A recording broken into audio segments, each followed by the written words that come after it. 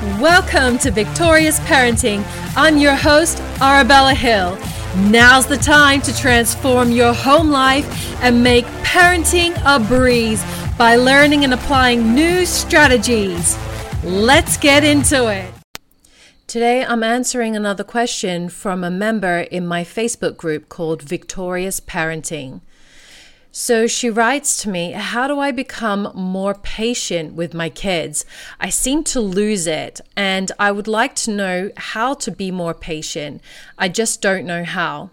Okay, so how to be more patient with your children is quite easy, in fact, but it takes discipline and it takes time to actually train yourself to see things from a different perspective. So when we're tired and we're exhausted and they're our own kids and they're throwing a tantrum, we've worked all day, we're tired, it's very, very hard to see through that behavior. All we see is the screaming and the crying and oh my goodness, we just want it to stop. And that's when we often will lose our cool. We'll yell, we'll shout, we might smack them or put them in timeout, and nothing really seems to take root.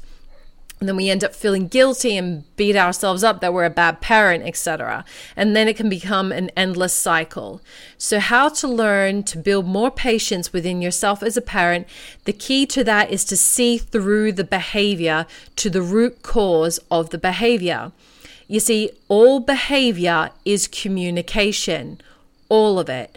Everything that we do as adults and everything that children do as kids is all communication, is all communicating an inherent internal truth. Find out what their behavior is communicating. For example, I used to take my son when he was very little, we're talking about toddlers now, to a shopping mall. And we'd be in the middle of the shopping mall and he would just throw a massive tantrum, throw himself on the floor and start screaming and shouting. And it's very embarrassing when that happens. Of course, you must have been there as well. You've obviously experienced times where your child has behaved like this in public. It's very easy to see a child kicking and screaming and throwing a tantrum and wanting to yank them by the arms and say, you're going to get it when you get home, or just drag them out of the shop and give them a smack and put them in the car and take them straight home. When we need to see behind the behavior. What he was demonstrating to me is that he's bored and tired. Okay, so what can I do to eliminate him being bored when we are shopping? He was too old to be in a pram or anything like that. But he wasn't too old to be in maybe like a day stroller. He could walk, but when we're walking around the mall, he would get tired and bored. So what I would do, I'll just put him in a day stroller. I didn't have to strap him in or anything. He was probably about, I would say like 3 or 4 years old at the time, and I'd give him a toy or a game or a book that he can have in his hand while we were shopping. You can do the same thing when you put them in a shopping cart and hand them something. You can hand them a snack or something like that, and that would eliminate the fact that he's bored because we're shopping. And guess what happened? He actually stopped throwing tantrums in shops. It was so much easier. But I'm going to tell you a funny little story. This is going to make you laugh.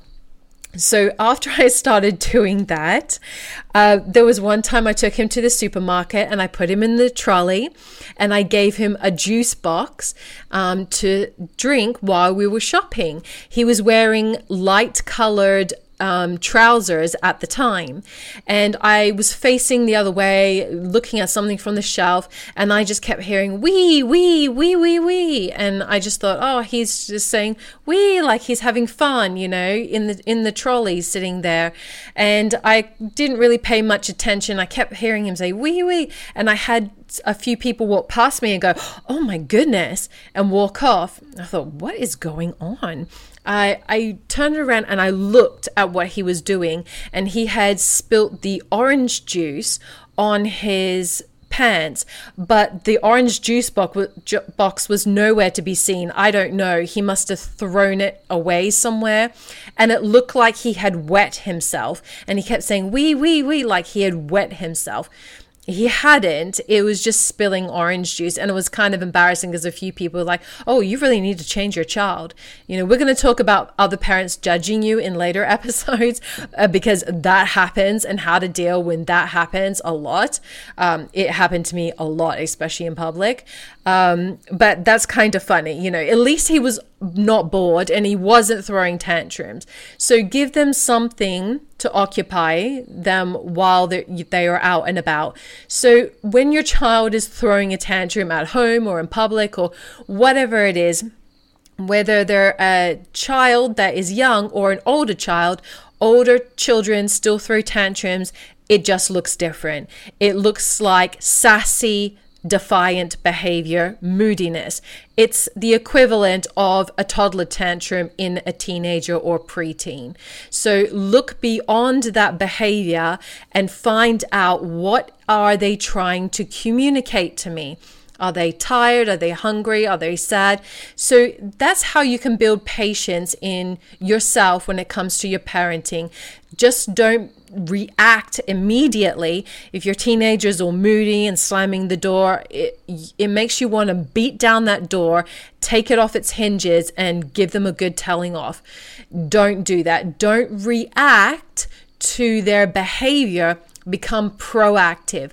Find out what their behavior is communicating, and then act to resolve what it is that they are communicating. Are they tired? Did they have a bad day at school? Is it just hormones? Sometimes with teenagers, they're just overwhelmed with all the hormones that's flushing through their bodies, and they're trying to learn social skills and all of these other different things. They're just feeling overwhelmed. So if you can look past the behavior and say, you know what, I see you. It seems that you are overwhelmed, and I am here to help you. Have a discussion with them rather than just being quick to tell them off about bad behavior. Discuss with them what their behavior is communicating. Try to get to the bottom of it and try to resolve it, either by just encouraging them, motivating them, letting them know that you see them and you support them, or if it's an inherent need, that you can actually fix yourself, resolve to fix it for them. And if you do this time and time again, you will learn patience within yourself, and you would demonstrate to your kids that, hey, mom isn't going to go off the rails every time, and maybe I can trust her with some of these things that I don't normally tell her about. Especially when they get to the teen years, you want your children to have open communication with you. You want to know what's happening in their lives so you can help them and guide them and correct them and protect them. If you would like access to more parenting resources and a big supportive community, I'd like to invite you to our Facebook group, Victorious Parenting. I give regular content every single day, and we have a unit section where you can find all the best content. There are some short form and long form content in there, like the Grey Rock method and how to deal with sibling rivalry.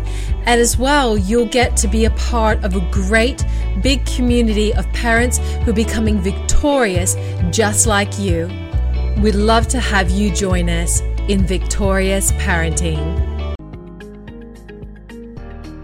Discover the 7 biggest mistakes parents make that can lower their child's self-esteem forever. PromotingSelfesteem.com.